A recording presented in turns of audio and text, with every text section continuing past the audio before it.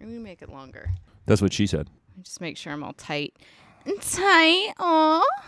Oh, yeah, we have drinks today. Cocktails. I love cocktails. You're terrible. This is an adult podcast, so it's okay. Some Long Beaches. And I don't even know if it really counts because there's no rum and yours doesn't have vodka. Mine just tastes like gin and juice. It's gin, juice, and tequila. And then you have some mango popsicles in there. Sipping on gin and juice. I'm taking a picture of where you put your drink because that is so precarious. Living on the edge. Yeah, you I really like to live on the edge. My computer could go down at any moment because of this drink. I know, and then I should probably move it, to be honest. Yeah, and then all the people who have been begging for this podcast part 2 are going to be pissed because it'll be even more delayed. Because I'd have to go out and get another computer. I mean, I have my Mac here, and I really don't think you'd want to deal with all that. I don't even know if I can run Audacity on a Mac. Right. Okay, so you ready to get started? Absolutely. You're listening to Inside the Aluminum Tube. This podcast has adult language and sometimes contains graphic descriptions of accidents and incidents, often resulting in death. If you're scared to fly, proceed with caution. Sir, are your pants meowing? Yeah, you interested? Pull up. No, the plane is about to crash. Wind shear. You're looking a little anxious, Kent. Increase climb. Only if you really need me to. Threw his clothes off, had an accident, got his treat, and went night-night. 50, 40, Oh, so like some dumb bro shit. Okay, cool. 30, 20, 10. Clear of conflict. Okay, welcome back to Inside the Aluminum Tube, which is the aviation history podcast. Together with my returning co-host, who is not an aviation expert, we look at events in aviation history like air disasters, accidents, incidents, mere mishaps, and the occasional mystery like today. I'm Shannon Baker. I'm your host and the creator. If you want to see pictures of the events we talk about and enhance your experience, and this time you definitely will, you should follow me on Instagram at aluminumtube. You can email me your ideas at aluminumtubepodcast@gmail.com or go to aluminumtubepodcast.com or altubepodcast.com, where you can join my Patreon. It's just $3. Tip me, get decals, meet the co-hosts, and listen to episodes. My returning co-host today is Mary. Sup?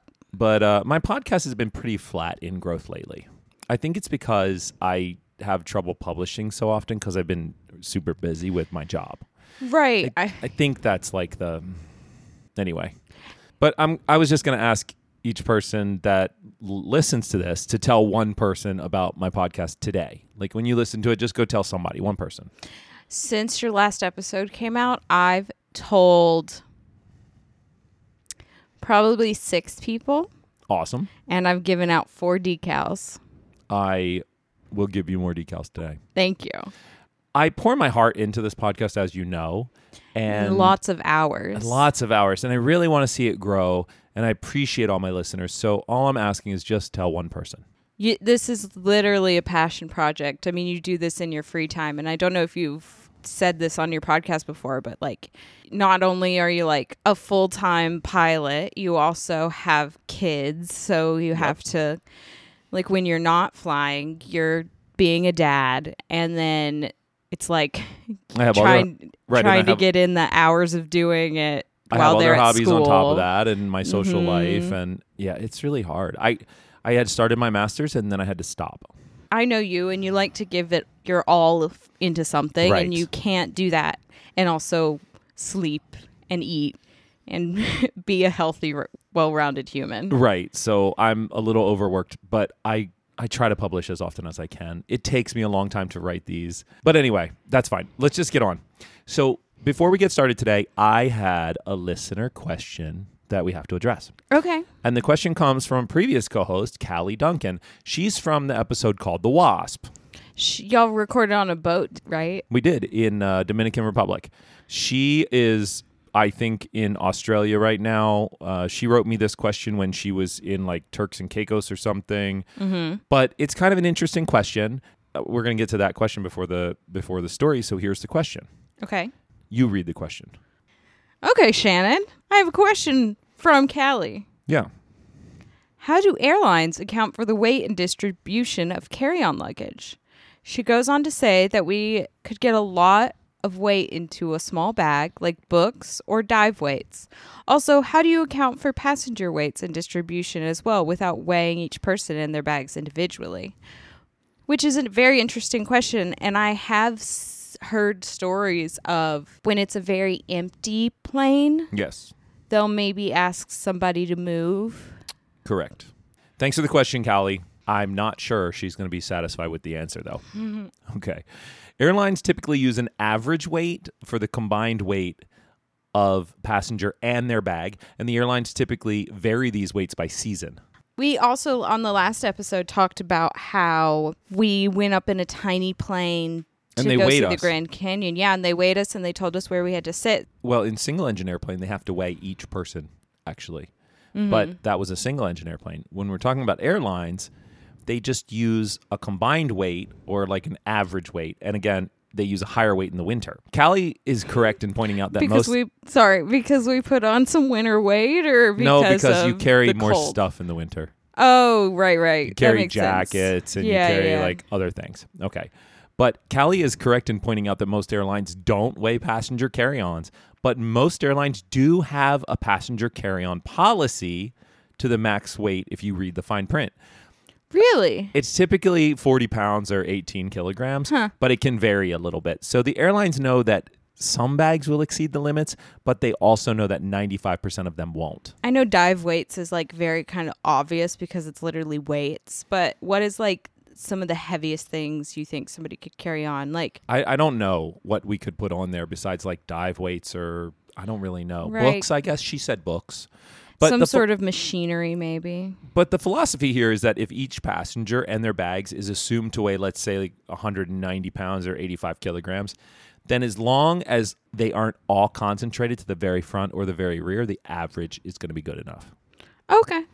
I say typically because in the case of certain types of small aircraft like we just talked about, everybody has to be weighed individually, but we're talking about big airliners here. I think that's Callie's question. It's interesting that some planes have systems that sense the weight of the plane, center of gravity of the plane. For example, the Boeing 787 weighs itself, and it knows where the center of gravity is. Is that just on like newer planes? Is that a new Some older technology? planes, you could get that on Airbus as an option.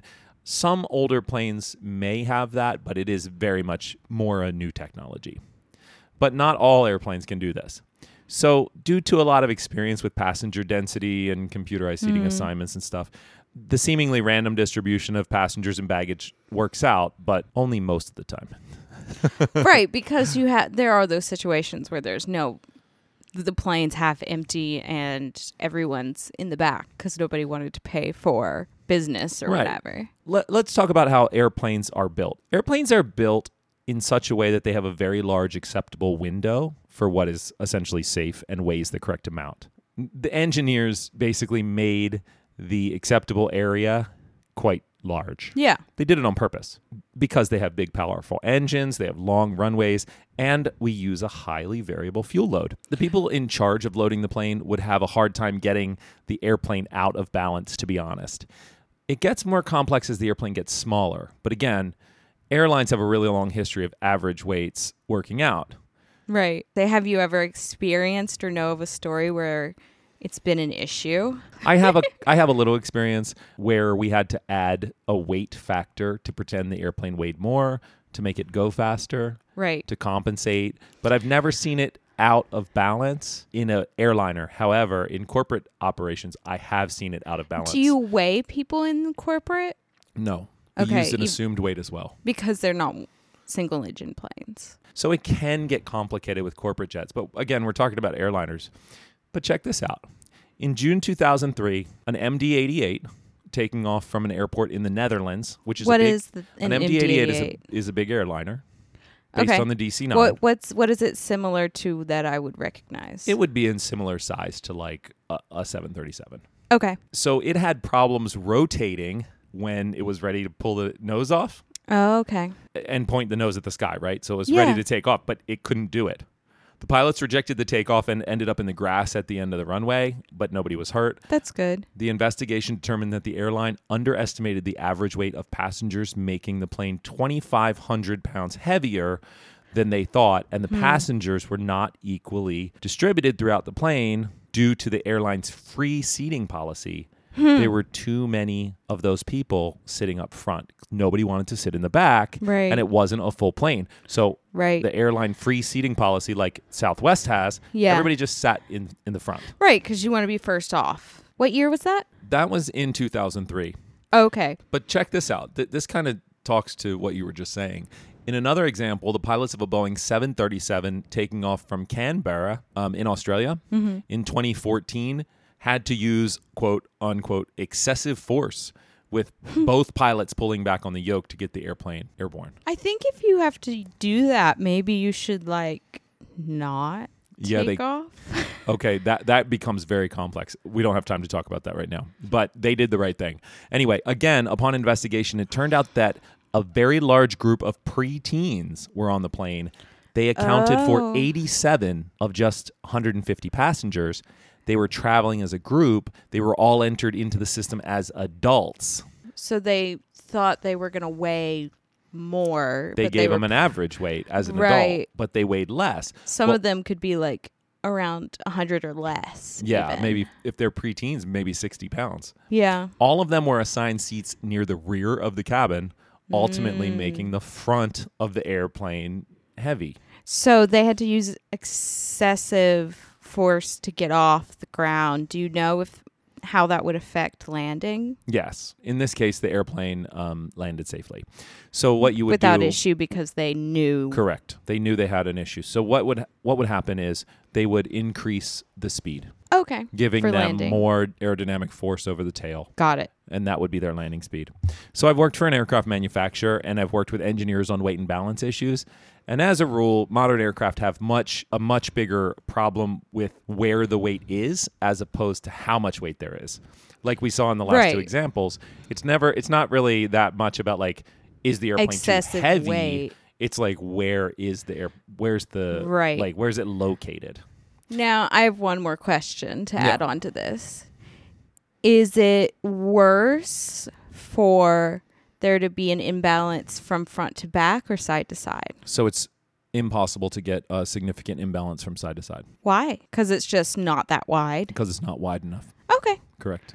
Just curious. Yep. That makes sense. They have when because you say that, I'm like, I just hadn't fully thought that through. I worked all day, so if you have to edit out any of me like taking a minute to think about what you just said, but I'm everything you said has made sense. That's a really interesting question that she had. right, and so because of the weight part, modern engines are designed to run at like 80% of their maximum thrust for efficiency. So they have a lot of excess thrust if things get dicey or you need more performance. But as far as the center of gravity goes, the acceptable center of gravity envelope, if you will, can't be changed because it's part of the structural design of the airplane. So you can't affect that by adding power. Okay. That's like a fixed part of the design. It's not really about having too much weight necessarily. It's about where the weight is located. Episode, I think it's 13 with Aaron. Talking about the one in Africa. That was a weight shift accident. But everyone rushed to the front. To the front. And the plane pancaked was the word that you used. Correct. So Callie goes on to ask, have you ever gone over the carry-on limit? And the answer to that is, I don't think I've ever gone over the carry-on limit, even though my bag's been heavy, because I don't want to be pushing that bag up into the overhead bin when it weighs more than 40 pounds. Like, it's really... Even when you've, like, carried your podcast gear and stuff? Probably not. It's probably been close. Right. I mean, if I ever went over, it would be by, like, a pound or two. Right. When I'm packing, like, my goal is for it to be as light as possible because I have to schlepp it around, carry it. I mean, I live in New York, so I go up and down stairs with my backpack and my roller.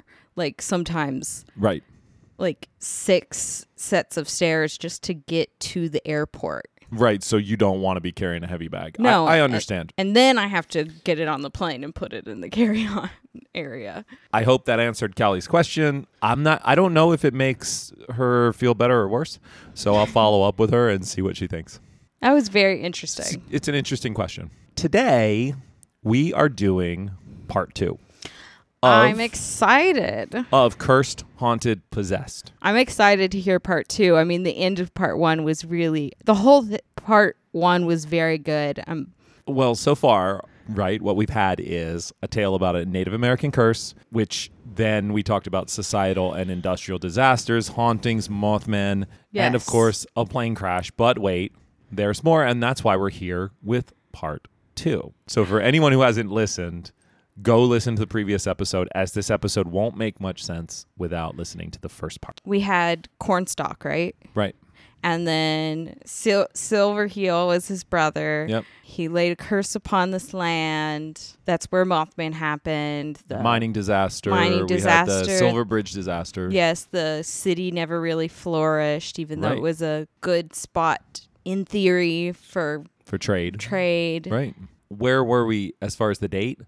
It was August 10th, 1968 is where we ended. Remember, was that when the plane crash happened? That was when Piedmont 230 crashed, and crashed suddenly under somewhat mysterious circumstances. Whether it was a curse or not, we talked about that. We kind of landed on either curse or complacency. But seeing as we only made it to 1968, and today is 2022, I'd reckon to say there's probably more. I would hope so, since we're sitting here. All right, so you ready to talk about the airplane? Yeah. I did the research for this aircraft a while back in episode 17 called Siren's Call with my co-host Cindy Wallach. It's a great episode. I love Cindy as a co-host. And it's the same type of plane. So we're going to cover it really quickly. It's the McDonnell Douglas DC-9. It's a narrow body, meaning it has a single aisle. Right. It has 2 seats and 2 seats in first class, and 2 seats and then 3 seats on the other side in economy. So 5 across in economy and 4 across in first class. There's a picture of the airplane. Is that a company that still exists, or are you going to get to that? We're going to get to that. That's the aviation history part. After Douglas produced the groundbreaking DC-8 in 1959, they designed and built the DC-9 for shorter flights, and it was introduced in 1963. The DC-9 first flew in 1965, and it was certified in the same year with Delta Airlines as its launch customer. Recognize that airline. It was modern. It had a 2-crew flight deck, but for that time, that was like a big deal. No flight engineer. Because they had so much technology in the front. Yep. The DC-9 had rear-mounted engines, like you saw in the picture, so the engines are in the back, not under the wings. Which is new Which as is well. a cool design and a novel design for the time. It made it quieter. Unless you're in the back. Unless you're right there in the back, right. The elevator was mounted on top of the vertical stabilizer. It's called a T-tail configuration.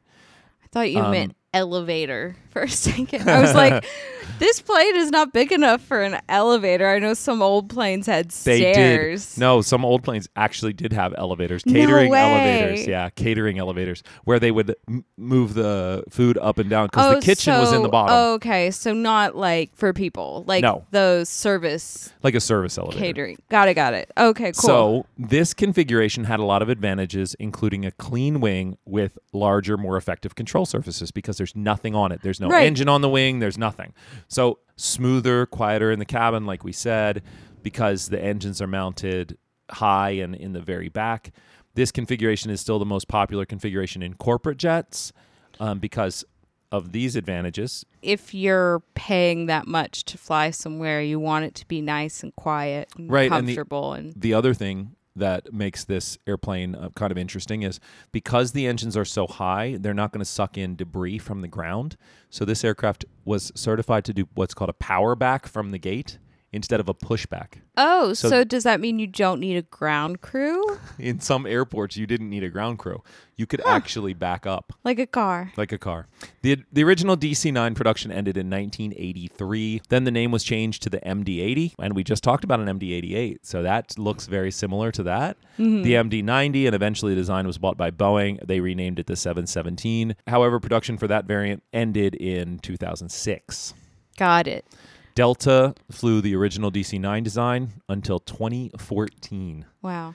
Does anyone fly this anymore? There are many companies still operating the DC-9, mostly for freight. However, the later 717 is still being operated in passenger service in the United States, both by Hawaiian Airlines and Delta Airlines. Oh, okay. They were a huge commercial success, selling about 2,500 units between 1965 and 2006. But for some perspective, the Airbus A320 and the Boeing 737 have each outsold that aircraft by 4 to 5 times. Okay, wow. The Airbus is a newer design, It right? is. Yeah. So, This was designed in 1963. The Airbus was not designed until the 80s. yeah. And the 737 has been designed and redesigned and redesigned and redesigned and kept up to like a modern-ish standard. Which is why you hear still hear 737 while you're hearing 787, but Yeah. you're not hearing 717. Correct, yeah. Got it. So on an interesting note, the Boeing original... and their sevens. I Sorry. know. So on an interesting note, the original tooling for the manufacture of the DC-9 was sold to the Chinese, who still manufacture a very similar aircraft called the Comac ARJ-21 Zhengfeng. You talk so fast sometimes that I don't absorb it. The original tooling, so everything for the original manufacture of the DC-9 was sold to the Chinese. Yeah. They still manufacture a very similar aircraft called the Comac Yeah. ARJ-21 Zhengfeng. Do they have to say that every time? That's a lot of letters and numbers, but it is. means soaring phoenix. It's badass. And it's still being produced and operated in several Asian countries and by carriers. Okay. So this aircraft has a rich history. It's very safe. It's always been incredibly reliable. That's great. That's why people probably still use it for freight. Oh, and- definitely, yeah. And it was always a 2-pilot aircraft. It didn't need a flight engineer. So do you have any questions about the DC-9, the venerable DC-9? Nope. So let's talk about the company. Southern Airways was an American airline founded by Frank Hulse. Can I guess? In- Was it based in the South? Yes, because it was called... Southern. It was established in 1949. At the time, Wow. it was called a local service airline. Today, we'd call that a regional airline. Right. Southern Airways routes covered the south central U.S. Sorry, so more like Texas, Utah. Well, I'm about to tell you. Okay. So in 1955, their network spanned roughly the area from Charlotte Okay. west to Memphis and down to New Orleans and then east over to Jacksonville and back up to Charlotte. So kind of the deep south. Okay. They just I thought kind you of said covered the deep south. South Central. I did say south central U.S. It really is the deep south. Yeah. Sorry about that. No, that's okay. In 1953, Southern flew to 29 airports, but by 1967, that number had grown to 50. Southern Airways provided air service to communities that would be unprofitable for a non-subsidized airline, so they were subsidized. Today, we call that essential air service. Back then, they didn't have a name for it, but it was a subsidized air carrier so that if you lived in, let's say, Hickory, North Carolina, you wouldn't have to drive all the way to Charlotte to get on an airplane. You could just get on at your local airport. Right. Now, that wasn't profitable, but the government gave them money to do that, to connect those communities. That's still a thing, right? It is still a thing, but it's much more limited now. Okay. By the late 1970s, Southern's system had expanded west as far as Denver, north as far as Detroit, south to Fort Lauderdale, and Grand Cayman in the Caribbean. That was cool. Southern's only international destination was Grand Cayman. Have you been there? I have. How is it? It's an island. I don't have a lot to say about them. Clear blue waters, white sands. That's a cool poster from the 1970s. It is cool. Yeah, that's going to be on the Instagram. It's like, that's when they opened their Denver base. They started advertising Denver. It's kind of cool. Is that the state flower? I don't know. That's a good question. Because it's kind of random to throw There's in like there. a flower there, and then there's like a goat. That might be the state animal. If they were going to throw a flower on a poster today, it would be a weed leaf for Denver. Weed. Oh, yeah. Southern Airways called itself the route of the aristocrats. And they used the slogan, nobody's second class on Southern.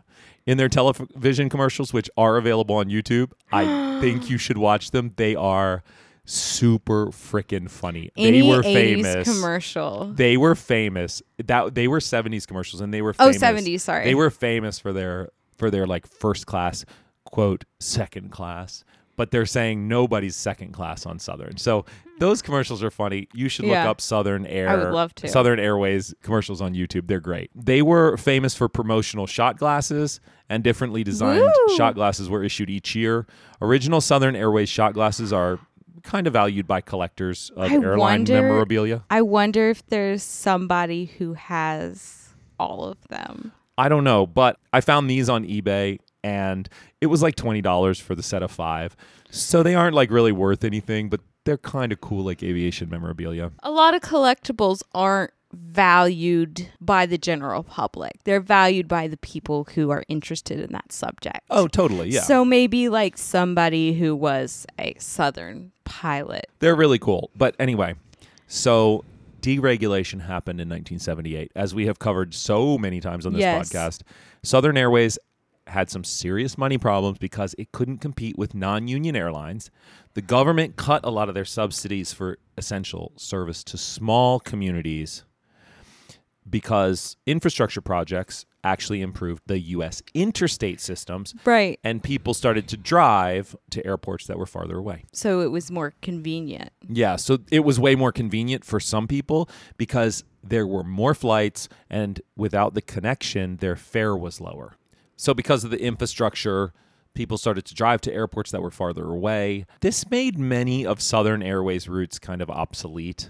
So when you couple this with some serious increases in the price of jet fuel, in July of 1979, Southern merged with North Central Airlines to form Republic Airlines, and the route of the aristocrats then came to an end. Republic was acquired in 1986 by Northwest Airlines, which continued to operate the Memphis hub, and Northwest Airlines merged into Delta Airlines in 2008. I was going to say, I was like, I haven't heard of any of these. Northwest sounds slightly familiar. I'm like, Delta has their hold on that area now. Oh, yes, because all the regional Southern and North Central all merged together, and then they merged to be Northwest, and then Northwest merged into Delta. Delta really closed the gap on that one. So any questions on Southern Airways? No. Okay, so let's just go on with the date. Give it to me. November 14th, 1970. 1970. So on this day, the Marshall University Thundering Herd football team chartered a Southern Airways DC-9. Okay. They chartered the jet for a football game against the East Carolina Pirates in Greenville, North Carolina. Is this like college It's sports? college ball. Yep. Okay. The team played their home games in Huntington, West Virginia. Okay. That's a town about 50 miles south of Point Pleasant, West Virginia. The team normally traveled by bus. However, most of the games they played were easily drivable. In this case, it was an 8-hour drive. That's tough. Yeah, to get to Greenville, North Carolina. And, I mean, maybe they had charter buses. In this case, they actually chartered a plane. The flight was the only flight that Marshall football team had planned to take all year. And as such, the DC-9 was pretty full of people. And other than the 37-member football team, it also included 8 members of the coaching staff, 25 boosters, 2 pilots, 2 flight attendants, and the charter coordinator, who was an employee of Southern Airways. Okay. That's a total of 75 people. Because they chartered it, it was basically them, their people, and that's it. That is it. Okay. Yeah. Because you just buy out the whole plane. Now, I know your dad's involved in football and has been for a long time. Don't laugh at me, but I had to look up what a booster was. I know what it is. It's somebody who like helps get money for the team. Or either helps get money or gives a lot of money, whichever. I know that not only because my dad was and is involved in football, but our team was very good. This season so far had not been going that great. Oh. They'd only won 3 of the last 5 games. Unfortunately, this game would be another loss for them, but not by much. They lost to the Pirates 14-17. So they did one leg on the plane, got there, played the game, lost.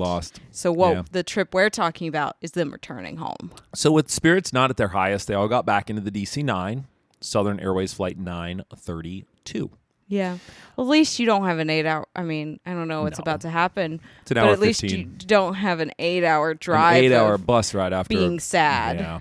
But like I said, the special charter flight done just for them, and their only flight of the year, they typically did charter this flight because it was such a long drive. Okay, so this was pretty kind of regular. Normal. Their next and final game of the 1970 season was just a week later on November 21st, and they were going to play Ohio State in Athens, Ohio, to which they'd take a bus. Yeah. Because it's not that far. The DC-9 got loaded up after the game, and the Southern Airways charter coordinator sat up front in the jump seat between the 2 pilots. This was the time before like ballistic doors. Yes. Would they even have a door? They would have a door, and it would lock, but it would be like a lav door. Right. So he's like, hey guys, how's it going? How's work? He doesn't want to ride in the back with the sad people. Well, he doesn't want to ride in the back with the football team because it's not anyone he knows or can relate to necessarily. He's actually like a coworker of the two pilots. Yeah. Okay. And you were about to say that you've ridden in jump seats. In the jump seat on a 717, which is very similar to this. Yeah. It's not terribly uncomfortable. It's more comfortable than a 737. So it's a good view. But not as comfortable as a passenger seat. Yeah, not as comfortable as a passenger seat. The flight was just an hour 20 minutes and was scheduled out of Kinston, North Carolina at 6:15 p.m. And it was going to Huntington, West Virginia, landing at around 7:30 p.m. or so. That, like you said, beats an 8-hour drive. Oh, for sure. So around 7:20 in the evening, they got clearance to descend to 5,000 feet. And then they were told that the weather was, quote, rain, fog, smoke, and a ragged ceiling at the airport. Smoke? Smoke was reported. It's November. Those seem like all contradicting things. Rain and fog go together. Rain, fog, smoke. Rain and smoke don't really go together. Well, it's West Virginia, and it's mid-November. West and Virginia. It's in the 70s. Sorry. And a lot of people are going to be burning wood for heat. Okay. There's also that makes more sense. At this time, there's also coal-fired power plants. With the rain, maybe the lower clouds have trapped the smoke. Absolutely. So you could see why there may be smoke. Got it. And then what was that last one? Ragged ceiling. What on earth is the ragged ceiling? So that means like parts of the clouds are kind of hanging down lower than other parts. It's not a flat base. It's like up and down. If you flew right along the base, you would be in and out, in and out, in and out of it. Right. Okay. The tower controller who reported the weather at 6:55 that night said, quote, I thought the visibility was remarkably good, but about 10 or 15 minutes after that, fog formed very rapidly, and that's when the visibility came down. It was right over the field. It just seemed like it formed very rapidly, and it just actually sank right over the whole field. So that's a quote. That's tough. Yeah. Fog is really tough. I mean, it really messes up your... Have you ever landed in fog? Definitely. It really is. It's really tough. Yeah. The last couple times I landed in fog was Autoland. Okay. And this wouldn't have had that? Or No, it did not have Autoland. However, the weather was still above the landing minimums, which means they could start the approach procedure. So not good, but it's not impossible. You don't have to go divert to another airport. They're hoping that they'll do the procedure and see the airport. Hoping they'll see the airport. At 7:34 p.m., Southern Airways 932 reported that it was established on the localizer approach. That means they were following the chart and they were doing the procedure. And as we talked about in the last episode, the localizer gives you horizontal guidance, but no vertical guidance. Besides, it tells you when you get to this point, descend to this. It doesn't actually give you like a descent path like an instrument landing system. But now, you know your altitude. You know the altitude you're supposed to be at. Yes, it's on the chart. But you know the altitude in which you're at? Yes, absolutely. Right. Okay. Right. But the crew started talking about capturing a glide slope, which there was no glide slope installed at the airport. What's a glide slope? That's the vertical path that would lead you down to the runway. Like you have a horizontal path, literally a needle that does this left and right, and you follow the needle. The vertical path literally goes up and down, and you follow the needle. Okay. So it like crosshairs. If it goes up, you fly up. If it goes down, you fly down. So there's a level of confusion, though. I don't think they actually followed the glide slope, but there's obviously some confusion because they're like, oh, I have a glide slope. And then the other guy's like, I don't think there's a glide slope here. And he's like, yeah, but it's reading. Could they have talked to the tower? Yeah. And but asked? They didn't ask anything about the glide slope. Do we know the experience of the crew? We do. Okay. And they were very experienced. And experienced in this type. Yes, in this type of aircraft as well. Okay. After they talked about the glide slope, they called the tower and they were cleared to land. The Southern Airways DC-9 started a normal descent as per the chart, but they were supposed to stop descending at 1,250 feet unless they saw the airport. Then they could go below. Does that make sense? Okay. So they kind of come down to like a plateau and then they'll just go straight until they see the airport or they don't.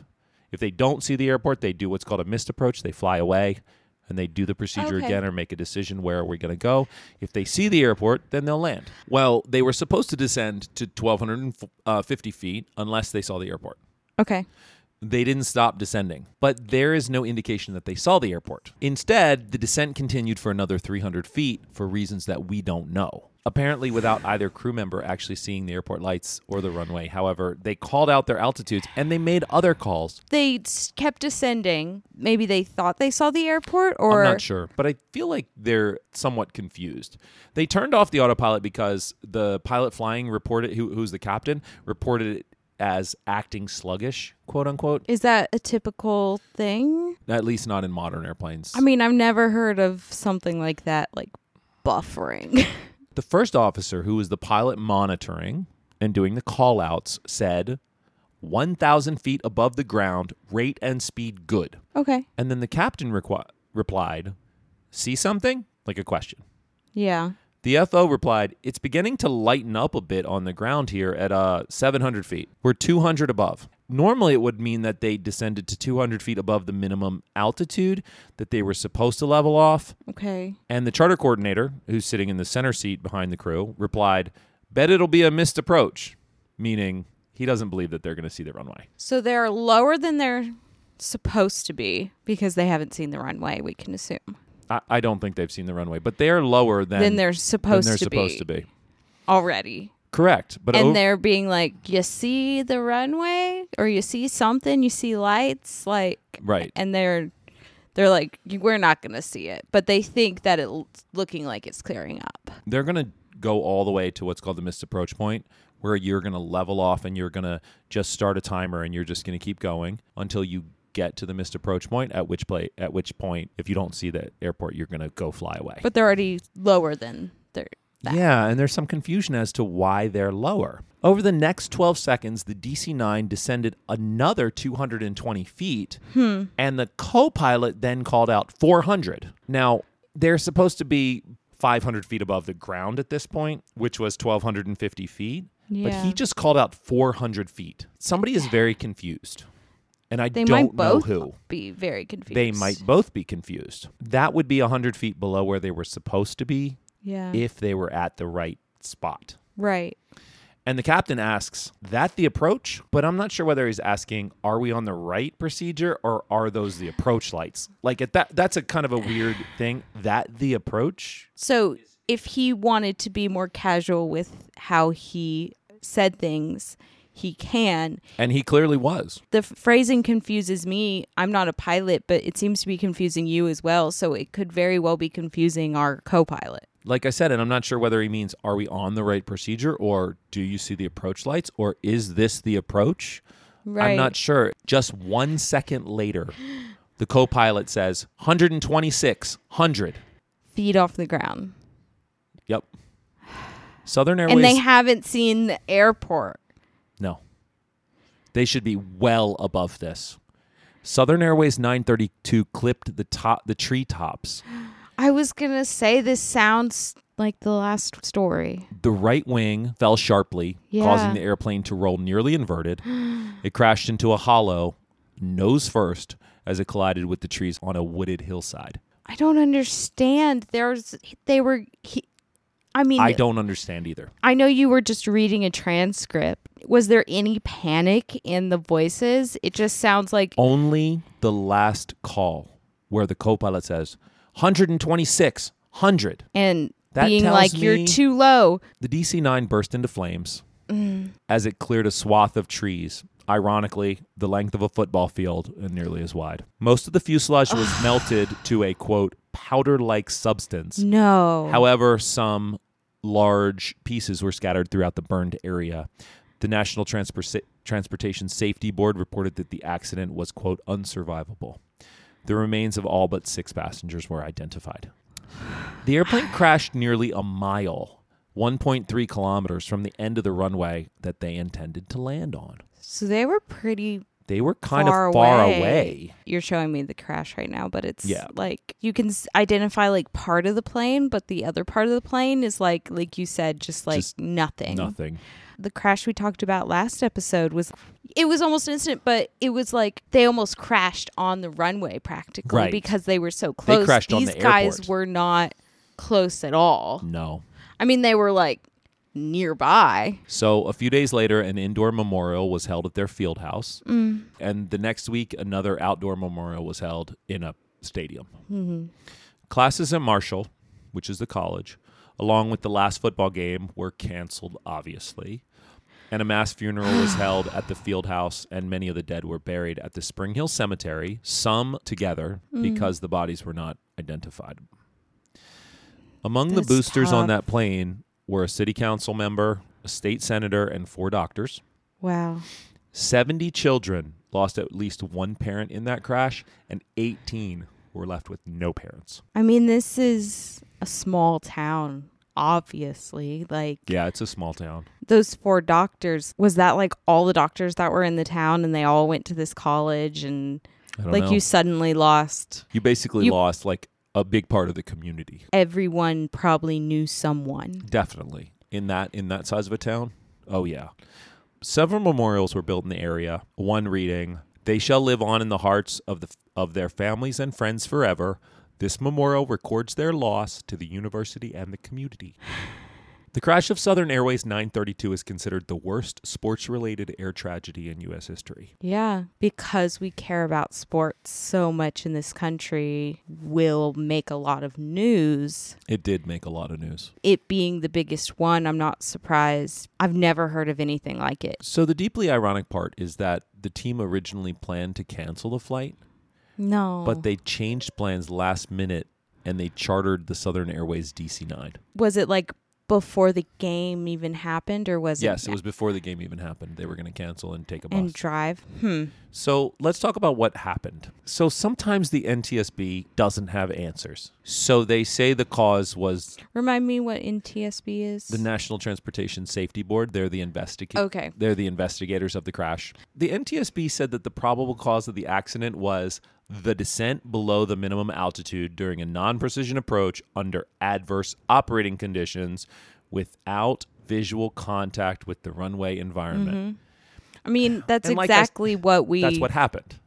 Yeah, So sometimes What the we NTSB just says what everybody already knew right. because they don't have answers. They don't have a why they actually did this. Correct. The plane that you did the story about on History's Greatest Mysteries, they're like, Right. we don't have anything. Right. We know what happened. We don't really know why. The NTSB made some, maybe this happened, maybe that happened kind of statements. But they didn't have anything hard, as well as some recommendations, like exactly the same recommendations that they had made 2 years previous in Piedmont 230 crash, where they recommended the adoption of ground proximity warning systems. As we've heard in... They didn't have that yet in this, even It wasn't though required. it was just recommended. It's recommended. As we've heard on this podcast before, it's that... Caution, terrain, terrain, terrain, terrain, terrain, pull up. So, okay, here's the best I can do. I think the first officer was looking at the wrong instrument. I think he was looking at what's called the radar altimeter instead of the aircraft altimeter. The aircraft altimeter tells you the height above sea level. The radar altimeter tells you the height above the ground. Right. But you said both of these pilots were experienced. Experienced pilots crash airplanes all the time. That's true. So it doesn't necessarily have to do with that. You know, here's the thing. In mountainous areas, looking at the radar altimeter can cause problems. Because if the airport is on a hill and the town that you're flying over is in a valley, the radar altimeter is going to say 500 feet. Right. When the truth is, you're not even above the airport. You're pointed at the hillside. Right. So my best guess on this one, and again, they don't know, but all we have is that CVR where the co-pilot says 400 feet, and then 1 second later he says 126, 100. So you can imagine that they're 400 feet over the valley, and then the ground starts to slope up, and suddenly they're 126, and then suddenly they're 100. And That's there's trees. They were pointed at the hillside. That is the best I can do on this one. It sounds very likely that was the case and why he was giving out the numbers that he was giving out, there was no reason for them to be descending below the minimum level in which they should be before they see the airport. Okay, so let me tell you about this really quickly. So let's say that their minimum is 1,250 feet. Yeah. But the elevation, let's say, is 600 feet. Mm-hmm. So that means they'd be 650 feet above the ground. Well, let's say they're looking at the radar altimeter and they're 650 feet above the town, but not 650 feet above the airport, which is what they should be. Right. So their radar altimeter would read 650. Let's say that was the minimum, 650, but that's not how far they are above the airport. Right. So again, conjecture on my part. But what strikes me are the similarities to Piedmont 230. My next question is, how close is this to where the Piedmont one was? It's not the same airport. No, it's not the same airport. It's about 100 miles south. Right. Because I was waiting for something to be tied into the curse. And we got a really tragic sports-related crash. Well, in the previous Piedmont 230, that was about 50 miles north of Point Pleasant. And right. It was really close, which is why you could think, it's oh, about maybe 50 miles south of Point Pleasant. They're 100 miles apart, those two airports. Point Pleasant is in the middle. Oh, okay. It just... I don't know. We have a lot more data here, but it's the suddenness of this accident again, right? They went from everything is okay to literally hitting the trees in a literal 1 second. The weather was roughly the same. The terrain was very similar. The airport was laid out very similar. So 2 years later, the NTSB kind of came back with the same recommendation. The same recommendations. So how soon after this did that become a requirement? So I don't have an answer for that. Okay. When EGPWS or ground proximity GPWS was mandated, but it was mandated eventually. Good. So it was, but it took a while. Because as you know, when a governing body makes a recommendation, but then allows for the company to do what they want, they won't do it. I mean, that's just, most of the time, that's how that works. Right, because they're looking at the bottom line. Right. So why would they go spend literally $100,000 on each of their airplanes? Because lives are more important. I agree with that, but that's the moral you looking at it, not the capitalist you. They're like, I want to get my big bonus this year. Big and fancy and important. I mean, I think that's fair, but let me ask you a question. This is 1970, but today is 2022. I hope we're not ending on this, because I'm sad. That was tough. You said at the start of this that this was going to be more of a mystery, and it is mysterious how, like, in a way it is, because how did it happen? It's like, why did this happen? We don't have answers, and neither does the NTSB. It doesn't really go with the spooky season theme that we were going for in the first episode. Well, in the first episode, we started with spooky. We ended with a crash, and in this episode, we're just starting with the crash. Okay. I need some spooky, and I want to feel a little better than I feel at the moment, because right now I'm just sad. Well, in March of 1976... the town of Point Pleasant was rocked in the middle of the night by a huge explosion at the Mason County Jail. Housed in the jail was a woman named Harriet Sisk. Okay. She'd been arrested for the murder of her infant daughter. On March 2nd of 1976, her husband came to the jail with a suitcase full of dynamite to kill her and himself and to destroy the building. He was successful at all of the above. The building was leveled. Both of the Sisks were killed, along with 3 police officers. Wow, they really don't check your shit back then when you go into a prison. During the 1970s, many coal-fired power plants were being built in the Ohio River Valley, including a large coal-fired power plant called Willow Island. In 1978... Was it on an island? I don't know. That's a good question. I didn't look it up. In 1978, 2 generators were being added, and with those, they had to add cooling towers.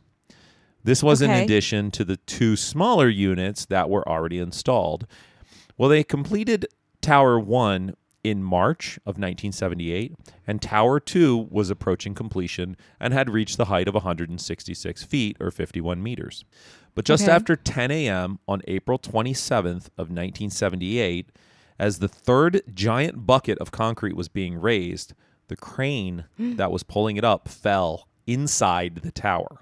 Oh, so this tower is really one really of those wide. huge cooling towers. I feel like I see those more from like a distance or in movies. I've never like seen one Up close. But the height was 166 feet. So really tall. Agreed. And then this was probably like, I mean, you could probably fit like 200 feet across probably. Yeah, I was going to say like a small apartment. I would say it's, well, anyway. You need a buildings expert. Just after 10 a.m. on April 27th of 1978, as the third giant bucket of concrete was being raised, the crane that was pulling it up fell into the inside of the tower. Wow. The concrete that had been poured the day before was still wet, and it began to collapse. Concrete began to unwrap from the top of the tower and started falling in on the scaffolding where 51 men were working. Thousands of tons of concrete, wooden forms, metal scaffolding fell into the center of this giant hollow tower. All 51... Oh my gosh, I want to see a video of that. I don't know if there is one. I'm sure it doesn't exist, but... All 51 construction workers on the scaffold were killed. That does not surprise me, but that is very unfortunate. Co-workers identified the remains by the contents of their pockets. Ugh, that sucks. In early 1978, a freight train derailed at Point Pleasant and dumped thousands of gallons of toxic chemicals all over the place. The chemicals contaminated the town's water supply, and some of the local wells had to be permanently abandoned. Wow. And they remain closed to this day. Right, because that stuff can take a millennia to decompose. You hit that one because it's due to the presence of forever chemicals and heavy metals. Ugh. But that wouldn't be the only train accident. In 2015... I'm sure we got some weird shit coming down the pipeline. Oh, God. From that, or that already exists, some rabbits with 3 eyeballs or fish that can walk. This wouldn't be the only train accident. In 2015, in Mount Carbon, West Virginia, a CSX train hauling 107 tank cars full of crude oil from North Dakota to Virginia derailed and caught fire, which is Mount Carbon is 85 miles from Point Pleasant. Mm-hmm. It resulted in a huge oil spill that also caught fire, subsequently causing large and violent explosions as some of the other tank cars overheated and exploded. These explosions could be heard for 50 to 100 miles and reached up to 1,000 feet in the air. Fire was so intense that the National Guard was called out to help fight the fire, but they couldn't do anything about it. Wow. So they let it, at least in part, burn itself out. And you know something bad about that oil thing? I know you said a lot of it caught on fire, but they're also right by a river. Yep. Because I'm looking at Google Maps. The fire and explosions destroyed one home and forced the evacuations of hundreds of families and caused the temporary shutdown of 2 nearby water treatment plants. When all was said and done... Because they're right by the river. Yep.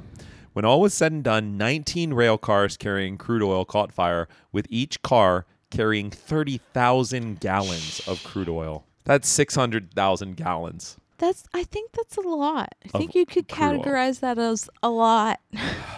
But again, in 2017, a train carrying a, quote, undisclosed amount of coal derailed and spilled its contents into a tributary of the West Fork River, causing the contamination of drinking water in the Shinston area. Ugh. Here's a quote from the Sierra Club, which is a bird club. Quote, "The biggest concern would be when there's a long-lasting exposure to the water quality source.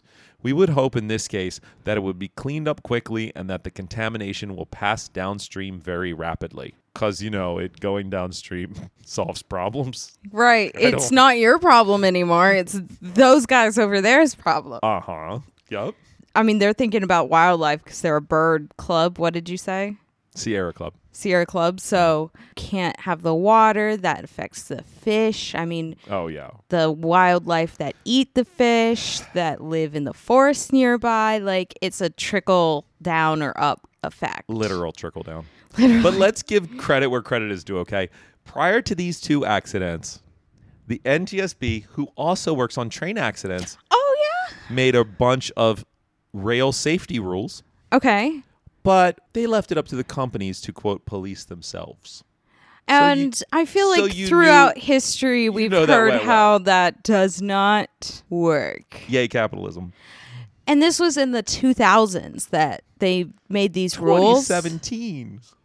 They didn't make these rules until then. They made the rule in 2014, but even though railways have been some of the very first ways that we've transported stuff across this country. But things were not over with Mothman. Talk about circling back around. Like we said in the last episode, on November 20th of 2016, a man took photos of what he believed to be Mothman, and we looked at those last time. The photographer gave the pictures to a local news station, claiming he took them while driving on State Route 2. The station. I hope he pulled over. The station aired the pictures on the 21st of November of 2016. Did he take them on a phone or a camera? I'm just curious. He took them on his camera phone. Okay. The images are grainy and show the silhouette of the two-legged winged creature flying around the treetops. I think I described it last time as a butterfly wings on a human, almost. Exactly. But, oh boy, according to some, a new monster lurks in Point Pleasant. This account comes from this account comes from a book by Lon Strickler called Phantoms and Monsters. Okay. You ready? Was he made from the toxic waste? Was it made? You're gonna have to make that decision yourself. Okay. A couple nights ago, around 11 or 11:30, a local young lady had a very scary sighting of a creature she described as like a werewolf, only scarier. This young lady was sitting on her porch beside the front door smoking a cigarette. It was after 11 p.m., and she heard some strange noises. She said the local dogs had been going nuts on and off all night without apparent reason. So first she noticed some movement. Thinking it was someone walking down the railroad tracks, she looked up and saw something that, quote, blew her mind. It was, in her words, a thing that had the head of a dog, almost exactly like a German shepherd, and was walking like a person on two legs. No. She said she saw its eyes, and that's when she noticed it was staring at her. She said that she became lost in its eyes. That is so scary to me. I think I've said this on the podcast before. I tear up when things get scary, and my eyes are watering right now. Just the image of a dog man staring you down while you're outside and exposed. What would you even do in that situation? So, I feel like any other description she says she can't recall after seeing its eyes because she got lost in its eyes. But she did say that it was dark colored, covered in fur, about 6 feet tall. Yeah. And this was nighttime that she saw this? Yeah. Okay. And she stated several times how the eyes drew her in.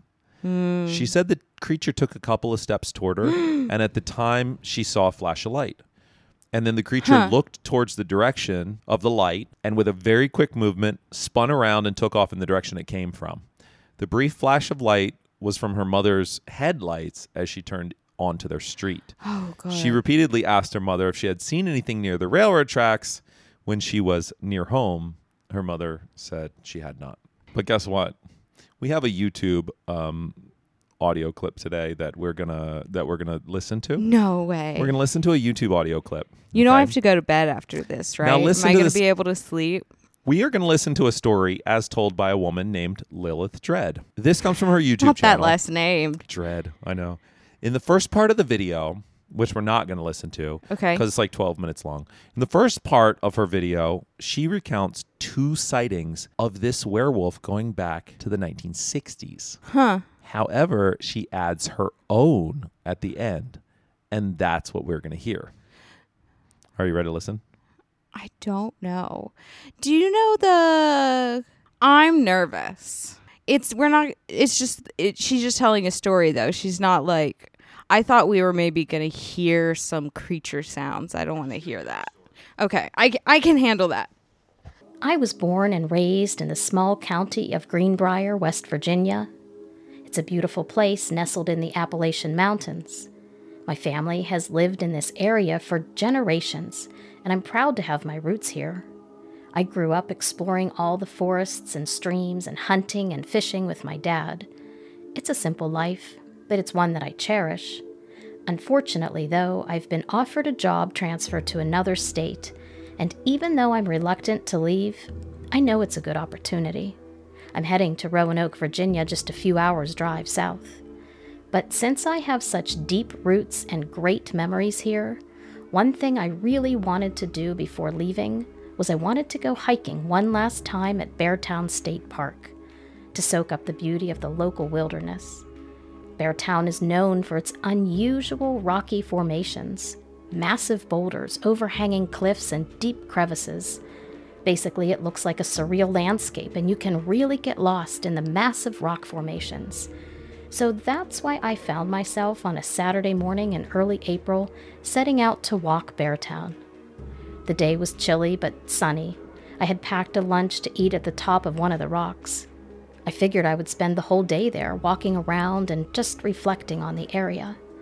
But about an hour into the hike, things started to feel off. I began to feel like I was being watched, and not by the usual suspects like deer or squirrels, but by something else. I had been here so many times I could never count them all, but something about this feeling was very different. I tried to shake it off, but it persisted.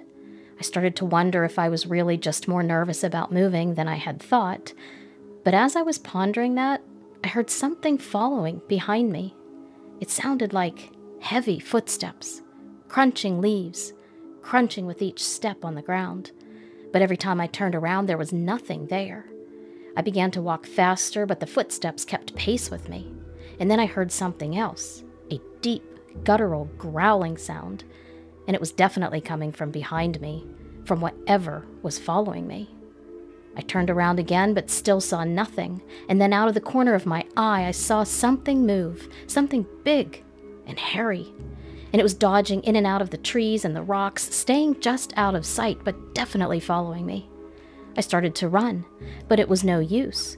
Whatever was following me was faster than I could ever be. And then before I knew it, I could feel it closing in on me, which is not a feeling I can describe adequately enough to get you to know and understand how that felt. This time when I turned around, I could see it. It was a large, furry creature with yellow eyes. It looked like a cross between a bear and a dog, and it was walking on 2 legs. I was paralyzed. I'd never seen anything like this before. I didn't even dream things like this could exist. And then in my head, I heard it. I swear I heard these words. "You're trespassing on my territory." It came in like a low, deep growl. "You need to leave now," is what I heard. And it was definitely coming after me. I turned and I ran as fast as I could, but it was still right behind me. I could feel its hot breath on the back of my neck. And then just as it was about to catch up to me, I swung around with my backpack out in front of my outstretched arms. I was swinging it like I was holding a baseball bat. I don't know how I had the courage to do it, but I managed to connect with its head, which stopped it for just a split second. I'm sure I just surprised it, but at least it gave me those few seconds of time. I turned and I ran the other way as fast as I could. But this time I literally didn't look back until I was out of the woods and back to my car. I had been hoping to see other people when I got to the parking lot, but it was completely empty when I got there. I paused, and I looked back towards the woods, but there was no sign of the creature. Nothing at all. Not even moving in the trees. I climbed into my car and drove away, trying to make sense of what had just happened. I'm still not sure what that creature was. And also, whatever that thing was, it definitely wasn't friendly. Okay, so that happened in 2021. Okay. And that's from a YouTuber, and she's just recounting something that happened to her. First, I would love and maybe this doesn't even exist, if somebody's ever done like an artist rendering of this, like of the Mothman. I wonder if there's a photo that you could find and put on your Instagram. So now in addition to Mothman and the rest of that stuff, there's a werewolf. I love this kind of stuff, and I like to think that this kind of stuff could be real because there's been so much of the world that people haven't seen. Yeah. The part of that story that makes me not believe it is when she said she'd been hiking for an hour. Right. And this happens. Right. And then she runs all the way back to her car. Right. No, that's a good observation. You're skeptical. I mean, people who hike obviously like have that a little more endurance than the average person. And she says that she's been hiking like her whole life. But in my skeptical part of my mind, it feels like a creepypasta. And maybe it's an idea she got from stories that she had heard because that might actually be real. Well, she does say in the beginning of this video, like I said, this is just the ending. She says in the first part of the video that she tells the tale of 2 sightings of this werewolf going back to the 1960s that she had like grown up with and heard her whole life, like the tales of this werewolf. So yes, I mean, so what you're saying is... And you said she's a YouTuber, and I don't know like what else she does, but people do lie for clicks and views all the time, and we do know that. But let's wrap this up, okay? It's been long enough. I mean, how long do you think you could hike in an hour? I could hike like maybe a couple miles in an hour. Yeah. Probably 3. Yeah. And I could not run back the whole way. No. 3 and miles. Like at top speed with something chasing me, no, that wouldn't be a thing. But just to like play devil's advocate to myself, they say that like you're escaping like a murderer that's captured you. You can run longer and faster than you ever could in a normal situation. And she does say how terrified she was. Right. Like, I'm not legitimately like she's like I can't convey to you how scary that is. I could see how this could be so real. Like the first one we heard about the woman who was smoking a cigarette outside, I totally believed that. But when I heard that bit of the story, it put up a little red flag for me. I understand. But let's just go ahead and wrap up this episode, okay? And here's where we're going to wrap it up with some statistics. Okay. According to the CDC, West Virginia ranks number 1 in opioid deaths per capita, beating out its nearest competitor, which is Kentucky, by nearly twice. Wow. It also ranks as 4th on the poverty list, being beaten only by Mississippi, Louisiana, and New Mexico. It is also the 4th most dangerous place to work. Really? Yes. And has the 6th worst education system in the United States. Yeah. However, despite all those industrial accidents that we talked about, it's not even close to the most toxic place to live in the United States. In fact, West Virginia doesn't even rank in the top 10. Toxic as in like materials. Polluted. Okay. Polluted. Yeah. The distinct honor of the most polluted state in the United States goes to the great state of Delaware. Okay. Delaware is polluted because it is the home to DuPont Chemical.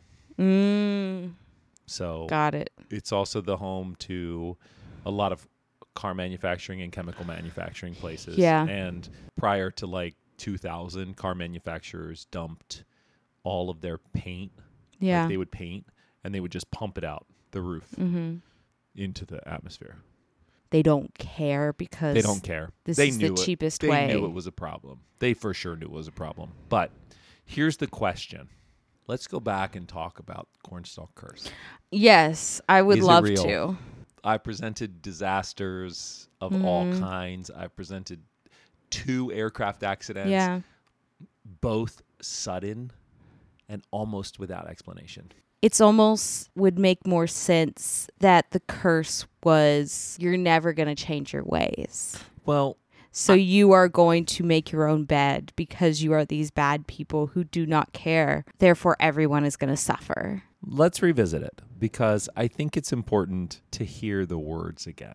I was going to ask, actually. Okay. I'm excited to hear it. Here were the words of the curse. And I'm not trying to influence you.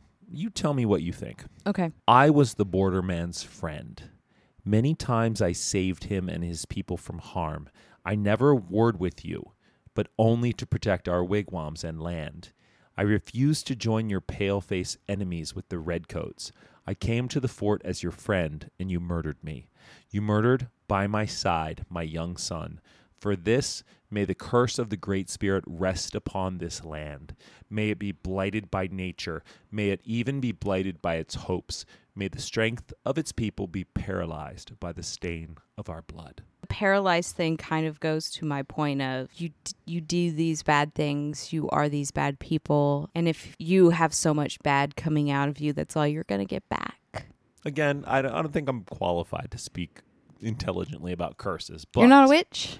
But I'll say I think it's an interesting trajectory. So there hasn't really been any change to make up for the curse on the land. Now, as a counterpoint, I believe I could potentially present a lot of areas in the way that I've presented this.